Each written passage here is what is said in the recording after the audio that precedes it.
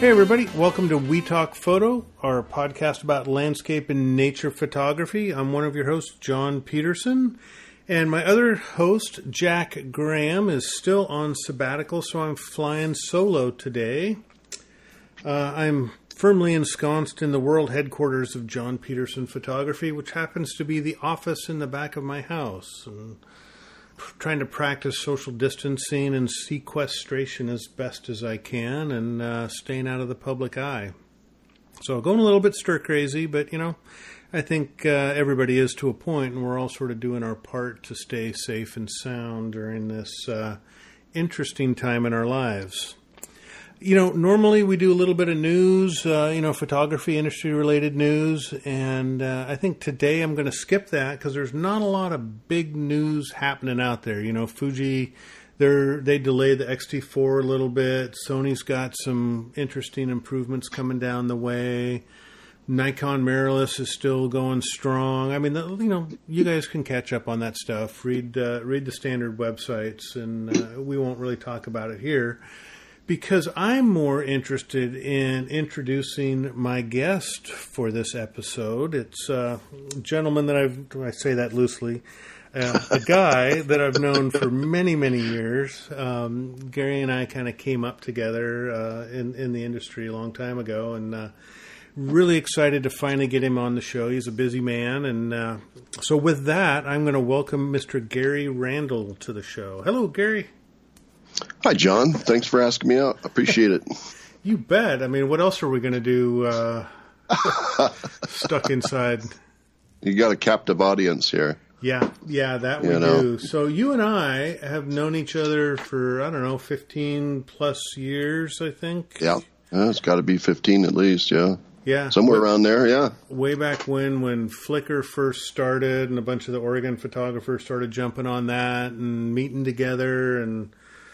The halcyon days. Yeah. The good old days. The innocent days of digital photography before the masses jumped in and started making it what it is today. It was completely different back then. Seemed to be completely innocent, simple processing techniques, still reminiscent of shooting film, no matter, no more than maybe a couple years before that, and totally different nowadays. So, yeah. Yeah, it sure feels totally different. I look back fondly on those days. It was very innocent. And I don't know if that was naivete on our part. I mean, you ask people older than us, like Jack or, John Shaw or any of these other people, and, their innocence was very different than ours. But that was kind of our beginning out stomping through the forests of Oregon. Well, in digital photography, I went through kind of the same thing when I got into film photography, and I hate to even say, around 1976, and was going into the dark room and learning from the old guys. It was a hobby. It wasn't something that had a lot of pressure, and I kind of think that we've gone through digital photography and through a progression of going from that kind of an attitude towards one where we really need to be professionals, and we really need to try to figure out how to do this in a business-like manner, Promotion, through marketing means and things like that, and most of them we don't understand because they weren't around a year ago. It's like it's this total progression of marketing techniques, and the internet moves so fast. As soon as you learn one thing, it seems like it at least changes if it's not replaced by something else. So it's just more hectic now. Different motivation is, it's just different. But I'm not really one that's forgetting about why I'm in this, because I really was started with a different motivation completely, and so with that though, Gary, I mean, for those people that don't know you, which is hard to believe, but there's some folks out there who might not have heard of you. Why don't you give everybody a quick synopsis of who you are? Well, let me see. My name is Gary Randall. I live almost on Mount Hood. So I live east of Portland, Oregon, around 60 miles east of Portland, up in the woods on the Sandy River next to Mount Hood.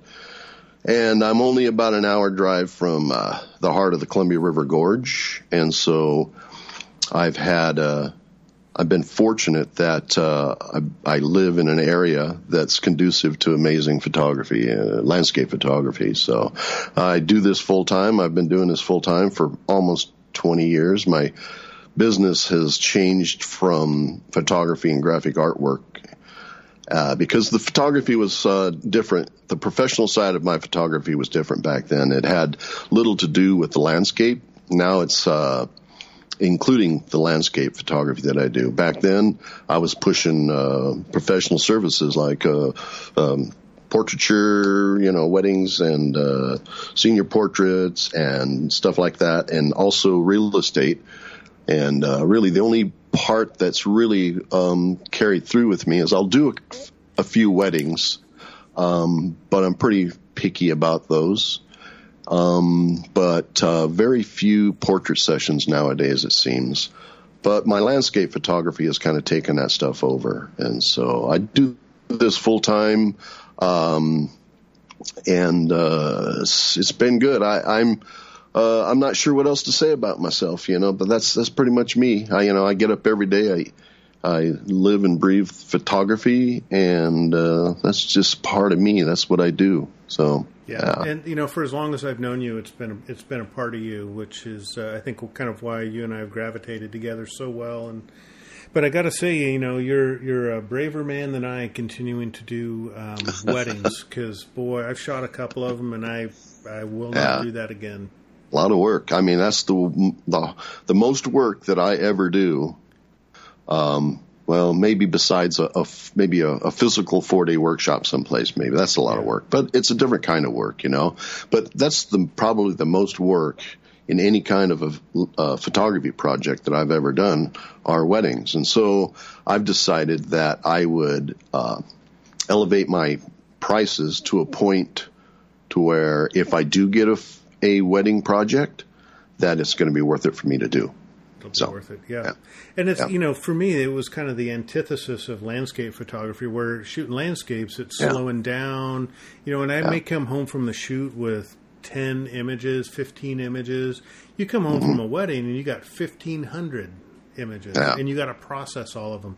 I don't batch process. I do one at a time, and I just can't do the wedding thing at all. For weddings, I divide it into two different processing sessions. One deals with the more candid photos of the crowd, people preparing for the wedding, things like that.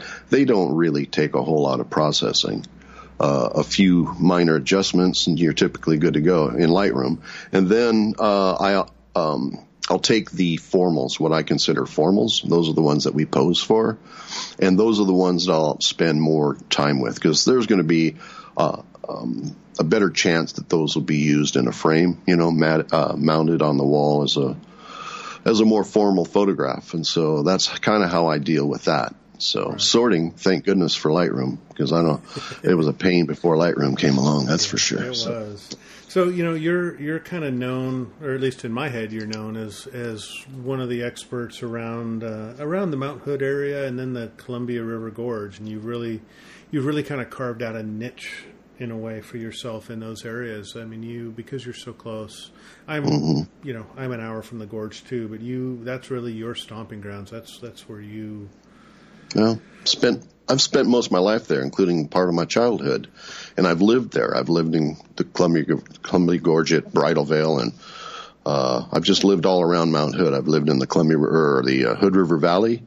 I've lived here on the south side of Mount Hood. I've lived in the gorge, and so I just know the area, and I know places that aren't necessarily the more common places that people frequent. And so when people take especially a private workshop from me, then we usually hit some more unique areas and stuff around Mountain Hood National Forest and the Columbia Gorge. So yeah, I think it's my familiarity. I don't feel right taking people or doing a workshop in an area that I'm not completely familiar with. Yep. So, I hear you. Yep, that's what. That's kind of one of my rule of thumbs too. Is being very familiar with an area. And it took me 5 years of going to Alaska before I finally decided to host a workshop up there. Yeah. And my wife has lived up there for 20 years, and so again, familiarity. It helps to plan it out. So it does help plan, and it I think it really brings a more quality product to the clients that come with you when you're very familiar with it. Your clients come to you so that they're not, and that's one of the motivations that a workshop client, especially a private workshop client, has when they hire you. They don't want to come out and try to figure out where the stuff is. They want to come out. They want to hire you. They would like for you to take them out and make hay, take them to the good spots, try to get out there at the right time and make hay and not waste time. And so, I think it's important to be able to know ahead of time where you're going to go, have some unique spots to go to. So, yeah. And not to mention the, besides just the local knowledge of where to go, it's the instruction that happens out in the field, and especially for folks that are coming to us that aren't used to shooting lush green forests and these dramatic waterfalls, and the instructions that we can provide to them, I think, is true. Is the other value add. Absolutely, John, and that's another component of it is that if you have a nice portfolio of images from that area, that's certainly going to make a difference. So. So what is it? Because that's another motivation for people to hire you a lot of times is for you to show them how in the world did you do that, Yeah. So your processing methods, your shooting methods out in the field and stuff like that. So yeah, you're right. Instruction is definitely a motivation. That's a key thing. What is it about, if you were to describe the gorge to those that haven't been there, how would you do that?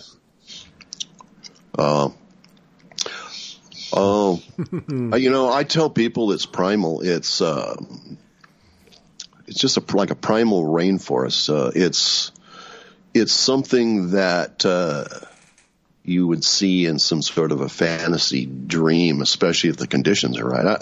I just tell people that it's like a primitive primal moss-filled rainforest, and. I've used the word Jurassic and primal and yeah, exactly. It's just like Jurassic Park or something, and I tell people I can kind of describe it to people, but I also make sure that I preface it with the point that they really need to experience it. Otherwise, they won't be able to understand unless they really stand there in the middle of this forest with all of this moss on a misty day, and you've got this beautiful scene in front of you. I mean, I've had people literally come to tears in certain situations in the gorge. People get emotional sometimes if they're excited about photography and you're out there at the right time in a place that they've never been and it's just everything lines up. People get emotional about it. I mean, landscape photographers and artists are emotional people anyhow. Indeed. But yeah, the gorge pulls that from you. The gorge just evokes these emotions and feelings when you're out there, Well, I think it touches, to your point, using the word primal, it touches kind of a primal nerve in us in a way because it's so amazingly beautiful. And I think the other point I was going to make about the gorge, too, is you've never seen so many different shades of green as what you see out in the gorge. It's just absolutely incredible. So what is it that... And because of that singularity in color, sometimes it's difficult for people to understand how to photograph it. So yes, and to simplify a very messy, it's kind of like going up to the Olympic National Park as well. Is anytime you're photographing a really lush forest, is how do you simplify the scene and make sense of all the chaos that we're seeing in this lush forest, and it can be challenging. Well, that's a method that I use in any composition. And if you look at my work, very rarely do I use a ultra wide angle lens on any kind of a territorial view for sure. But typically a wide-angle lens I use by getting close to my subject in the forest, and that separates that little area out of this whole chaotic situation. And so the best way is to simplify your composition, find certain components that line up right, separate everything else, Yep. So, yeah. And, with a wide angle, that's what we always say, get low and cram the foreground in, or shoot more of a telephoto lens, and that way you can isolate and simplify things, which is beautiful. Mm-hmm. Well, I use the heck out of my 24-70. Yeah. I really do. Yeah. So a lot of people insist on shooting with the ultra wide angle, especially those that are just getting in landscape photography. It seems like that's the first thing they want to do: go out and grab that ultra wide angle lens and shoot everything. So, but it's a progression.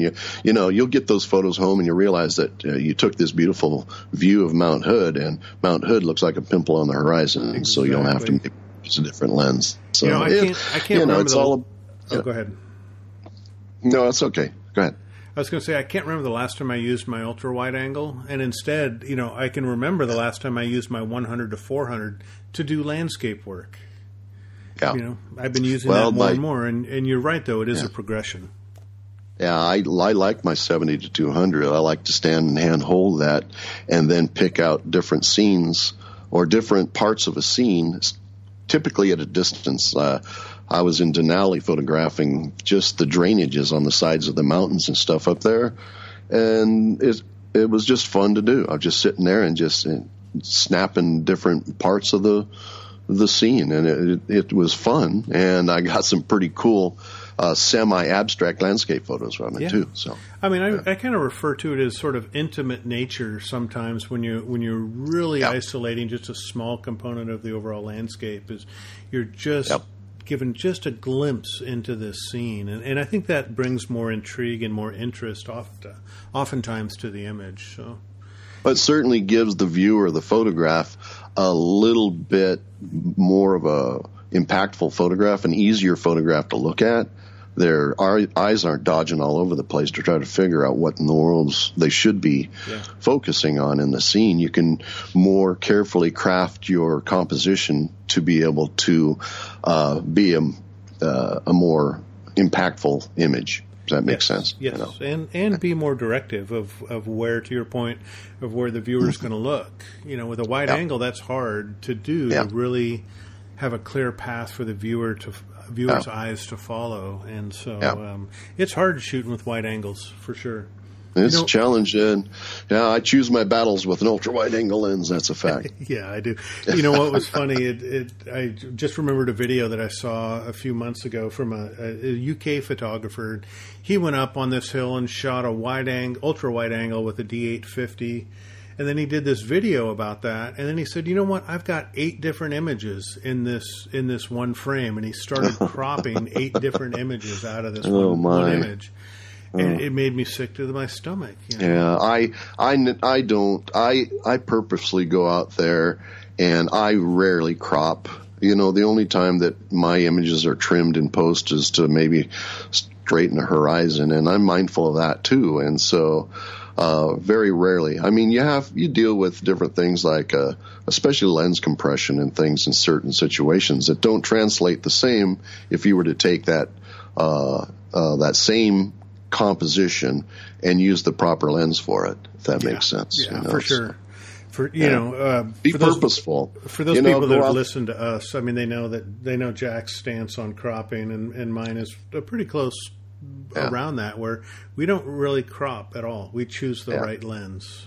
Well, be mindful and purposeful in when you're in the field, when you're creating your photograph, and be mindful of the composition when you're there. When you're in the field, that's the place to be to see and to capture that composition, to create that composition is in the field while you're there, not afterwards when you get home and you look through it and go, let me see what I can find. Get it right in the camera.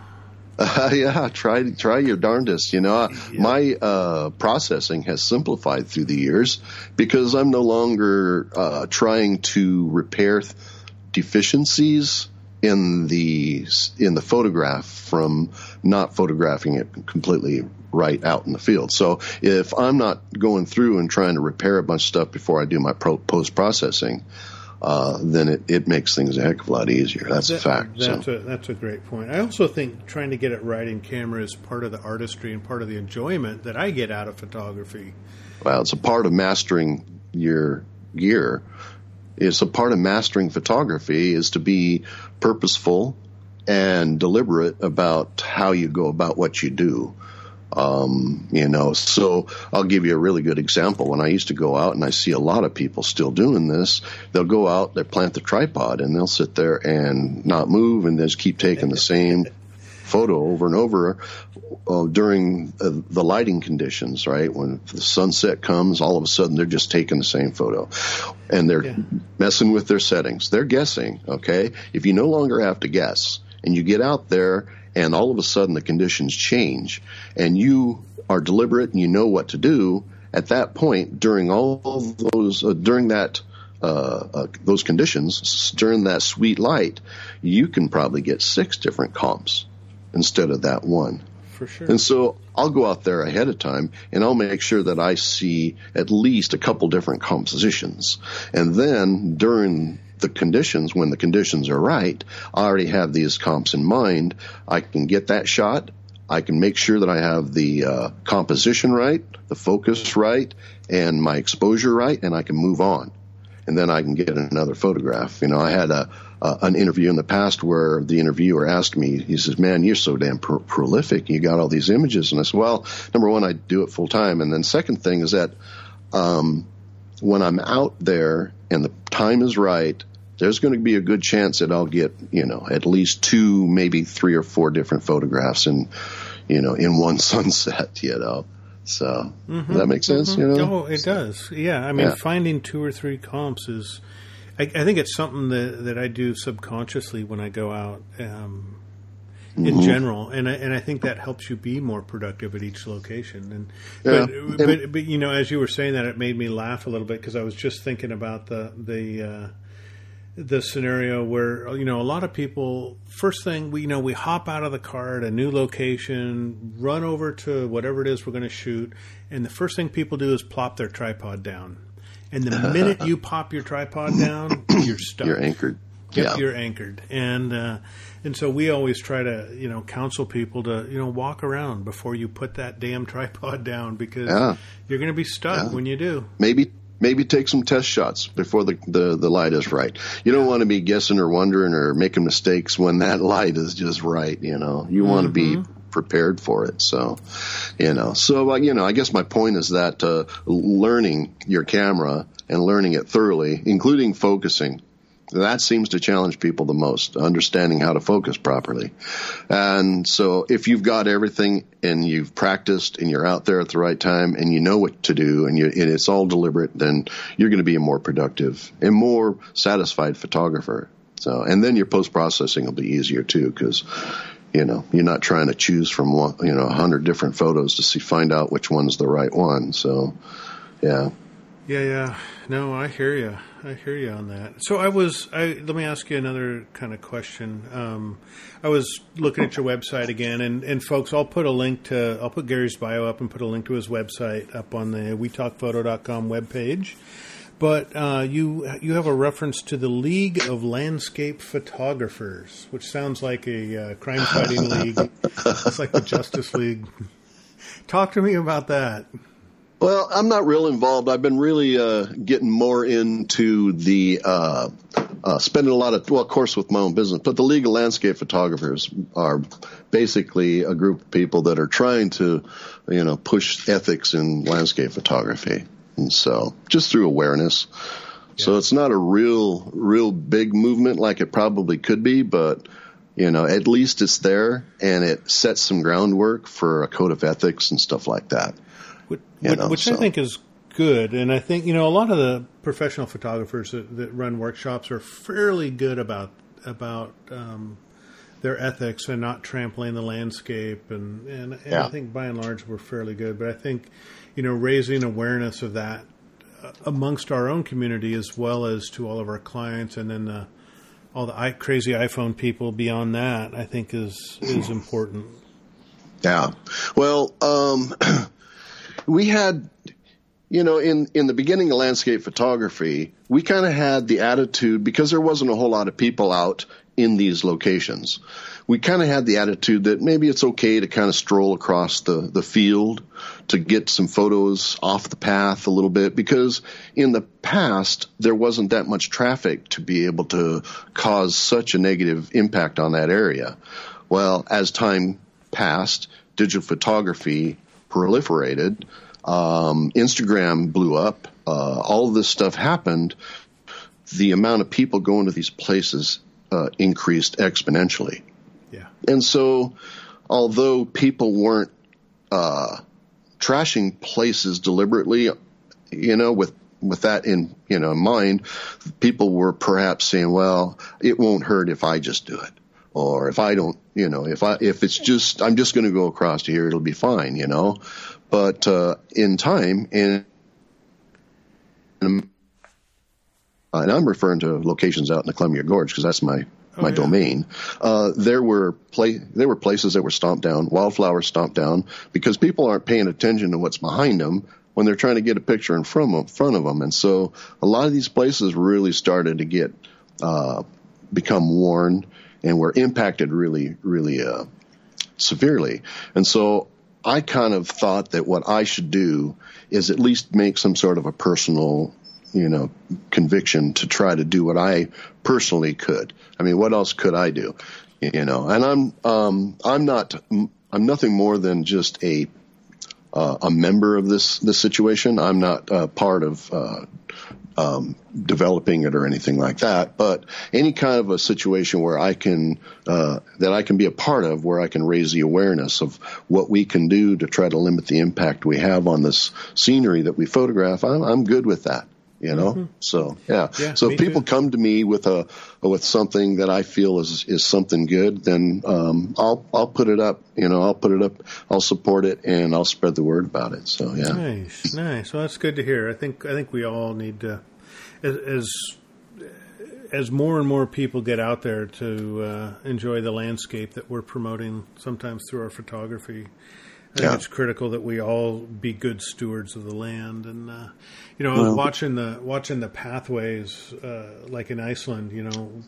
Way back when the path was maybe a foot wide. Now it's 20 feet wide, and it's graveled, and it's just nuts. Yep, that's my point. Is that the amount of people that are out onto these areas is increased, and so human behavior hasn't changed. It's just the amount of people, And the damn iPhone. Well, you could badmouth the cell phone photographers and stuff like that, but really, I think the only difference between that mentality and the mentality that we have is that, and not all iPhone photographers are this way. It's just that we're landscape photographers, and it's a part of our life. And so we read blog posts and we read news articles that are focused on preservation, as well as how photography has been impacting the area. And so we have this awareness where these people are taking snapshots, really.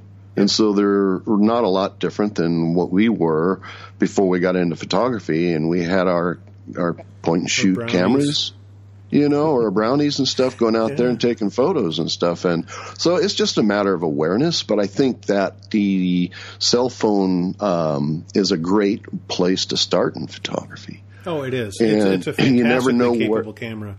Yeah, you never know where it'll lead either. And so hopefully the cell phone photographers, follow this segue into an awareness, that will help them understand, So it's the masses, people want to blame Instagram and stuff. It's just a matter of people, and you're going to have some people that are going to be aware, and you're going to have some that aren't. I mean, look at the poppy fields in Southern California with people wandering around and laying in them and things. How can they think that wouldn't affect those flowers, Or the tulip fields in Oregon that sometimes get hostile. Yeah. People just go, well, it's just the outside. It's just the outdoors. It'll all grow back. What's the problem, But yeah. I don't know.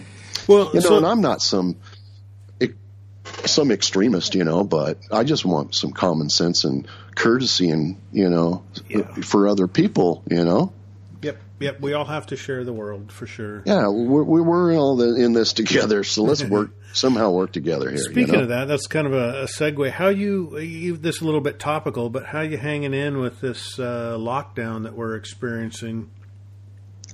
Well, I'm fortunate. Like I said, I live up in the woods, and so I've got a couple neighbors around me, but I don't live in a city or a town or a neighborhood like that. So I actually have a trail behind my house that takes me down to the Sandy River.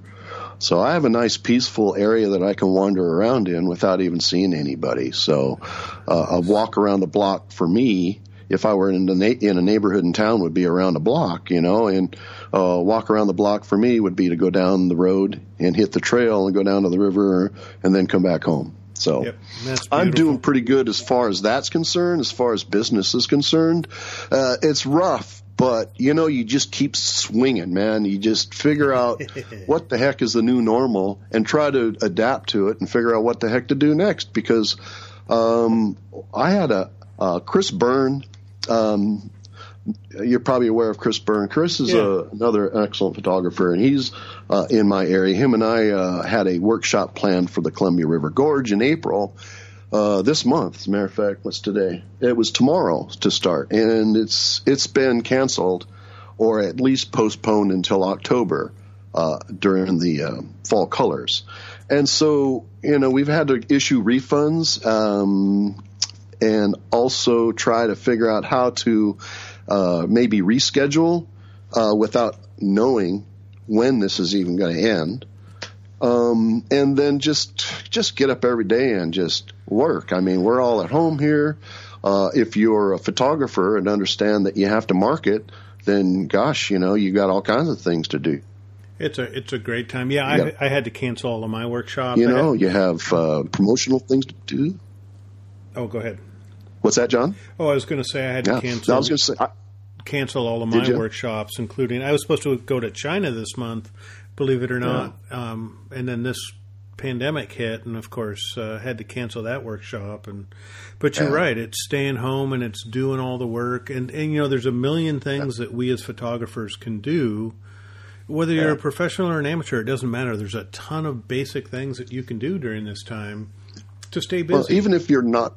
Exactly. Even if you're not in this as a professional, where you're doing this full time, you have other things that you could be doing with your photography that'll allow you, to be able to make hay while you're sitting at the house during this social situation here, the social distancing situation. But I put a blog post up on my website that gives 6 things to do while you're, 6 things. Yeah. 6 things a photographer can do while social distancing, and they're basically clean your camera sensor, clean and adjust your tripod, calibrate your monitor, organize and back up files, clean cards and charge batteries, or learn something new. There's a lot of videos on YouTube, good and bad. But think of something that you're, lacking in, that you feel you're lacking in your photography, and then go in and try to figure out, find a video and learn, or try a different form of photography. If you're a landscaper or a portraiture, go out in your front yard. The flowers are starting to bloom. Find a flower and practice some macro photography or something. So there's no reason for anybody to feel bored. There's plenty of reason for people to feel stressed and fearful, anxious, apprehensive, all of this stuff. But if you stay busy, it will help displace those feelings. Yeah, so, for sure. I put a blog post up. So I think and the same thing, just to touch on a couple of your points, I think two of our points that are similar was backing up your images and cleaning up a lot of your images is a one great thing to do that we never seem to have enough time for. Number 2, for me, which was most important, is learn something new. I'm stuck in the office for 8 hours a day, but I do devote a couple hours a day to learning. Whether that's marketing, creative design, photographic technique, I'm a constant learner, and that's the one thing that's keeping me going.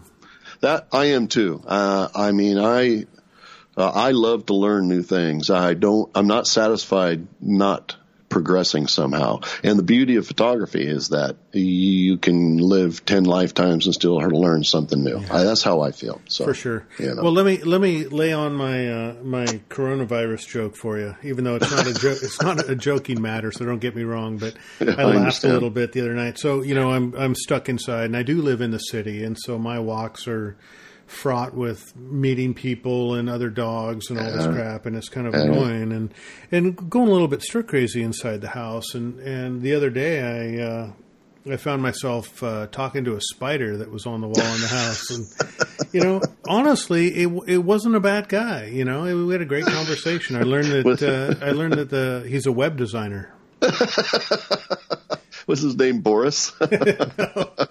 So that's my spider going crazy inside joke.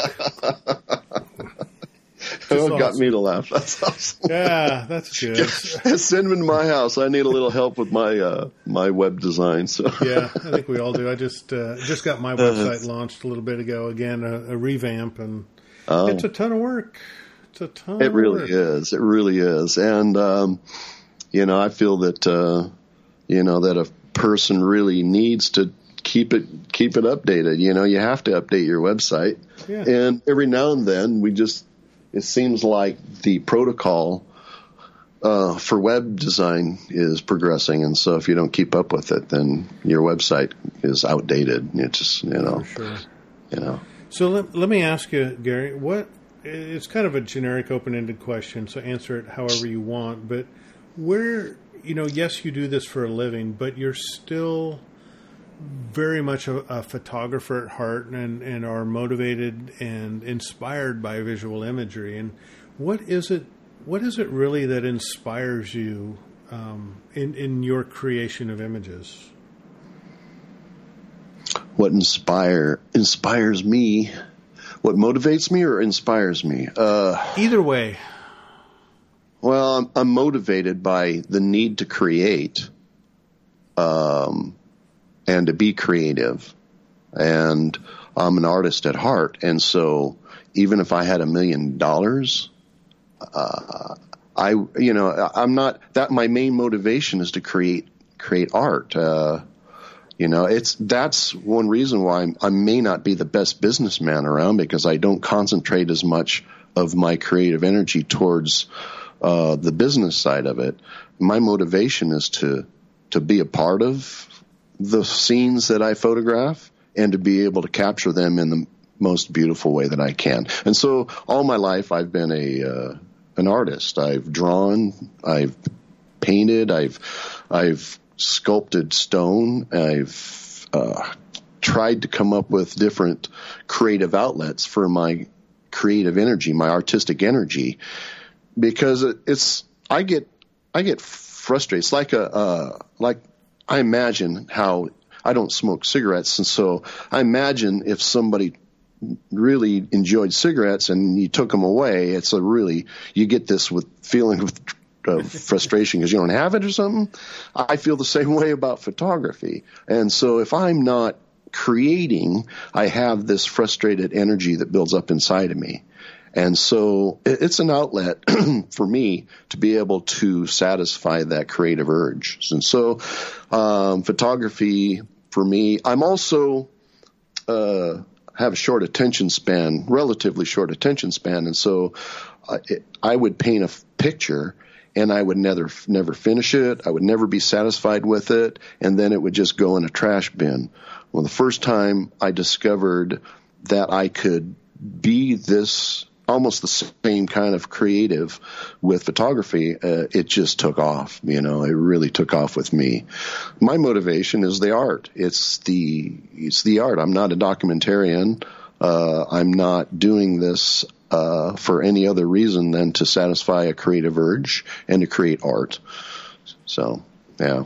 Nice. Does that answer your question at all? It does. It does. And, I leave it pretty open-ended for people to answer how you want. And, and kind of along that lines, I mean, thinking of art or digital art versus photography, where would you say that you're processing? How do you like to process images?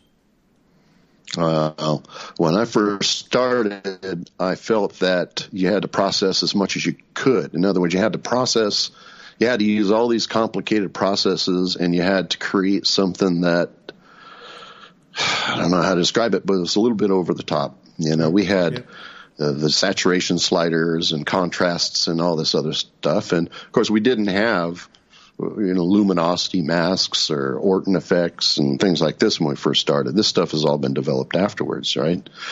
But what was the question? Well, your philosophy around processing, and there's that continuum between documentary and digital art. Got it. Okay. And so when I first started, I felt that the photography was 10%, processing was 90% when I first discovered processing. As time has progressed, those numbers have shifted. And so the photos that I do, I try to make them as realistic as possible, but with an artistic touch. Does that make sense? It does. And so although my photos seem ethereal at times, unreal. I mean, how in the world did you find that? Chances are that scene, as it was photographed, was how it was. And so my processing has been simplified greatly, but yet the work that I do with my camera has increased. Yep. So I'm very much the same way. I've found that I've really toned back a lot of my processing and just trying to get it as right as possible in camera, and then just get my processing back to the point to what I saw and how and try to evoke those same emotions in my viewers that I felt when I was there. And well, you're interpreting that scene at that point for the viewer. Yeah. So you had your emotions to a real scene. Does that make sense? Yep. So you try to translate it into how you felt in addition to what you saw. Yeah. And as we all know, our camera can only capture a certain percentage of what our eyes see. Yeah. And so part of that processing is bringing some of that stuff back, I think. Yeah. Well, absolutely. Absolutely. Yeah. So, as you said, it's over the top processing lately. I mean, the last 5 years. Yeah, I can't look at 500px anymore because it's all just digital art. I can't. Yeah, no, it's hard. Yeah, I don't know. I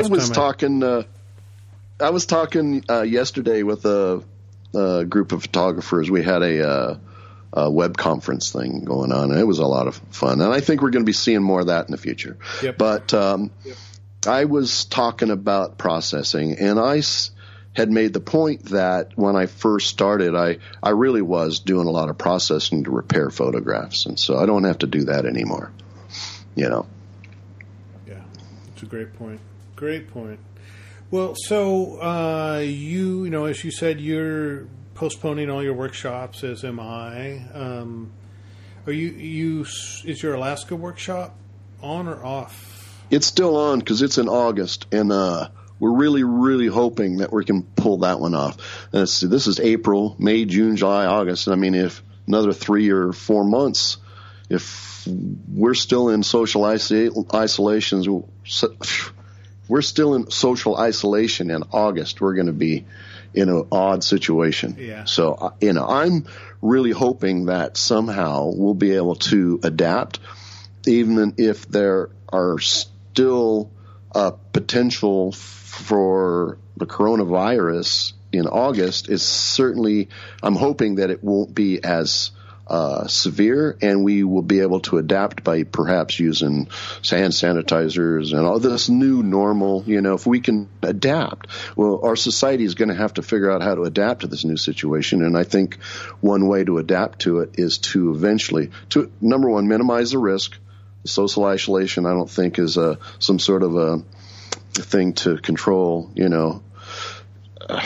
I'm not even going to go there. I think this is just kind of a responsible thing to do right now, right? Yep. And so in August, we get to that far out, we're going to have to face the fact that we have to either deal with this and learn to live with it, or spend the rest of our lives in our offices here. So I'm really hoping that we'll be able to address anything that'll keep us from having our workshop in Alaska. So right now we're on. Everything's good. We have sign-ups. We have a couple seats left. I'd like to get some people signed up for that. We're going to be out shooting grizzly bears and all kinds of stuff on the Kenai Peninsula, and it's just going to be a blast. And we're going to go out in the Prince William Sound on a boat and photograph ocean or tidewater glaciers and black bears and all kinds of stuff, So, yeah, the Alaska trip is just one I just don't want to delay it, It's just such a great, great trip that I really... That's a magical place to go. This year we're taking a hiatus from our bear workshop, but I love visiting that state. It's just such an incredible landscape and the flora and the fauna there. So good luck in that one. I appreciate it, John, but we're going to do the best that we can just to keep pushing through and try to be as safe and responsible as we can. Yep, that's the best way to go. So. Folks, I think with that, we'll start to kind of wrap it up. So if you guys want, I highly encourage you to go check out Gary's website. It's at gary-randall.com. And again, I'll post links to it on our webpage. He's got a great array of workshops that he'll be offering up coming up this fall, late summer and fall. Also, John, I'm going to be putting my 2021 schedule up. Usually I wait until mid-season, but this year I'm going to get it up early. I think people are going to want to really get out there in 2021 and make hay and make up for 2020. So, Agreed. Right. Yeah, I just got mine posted about 2 weeks ago, just for that same reason. We got to start looking ahead earlier than we normally do. Yeah. Yeah. So, yeah. We'll survive. Gary, I can't tell you what a pleasure it's been having you, man. It's been too long since we've had a conversation or seen each other, so I really appreciate it, man. Oh, man. I appreciate you having me, John. You're a good guy. We're good friends. I consider you one of my friends, and so, it's a shame that we haven't been out recently. So I know. We got to kick it up when we get lifted, man. I'm coming up to the mountain, and do it. We're gonna go have some fun. Do it.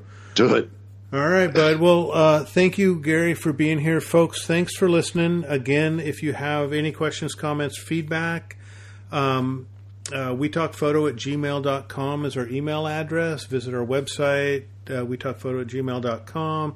If you're getting this through one of the podcast subscription services, give us a like, give us a review if you want. We welcome any and all feedback and ideas that you have for our podcast. And with that, I'll say see you next time. And thanks again to Gary. Bye, Gary. Thank you, John. Keep shooting, buddy. All right, will do. All right, bye-bye, folks.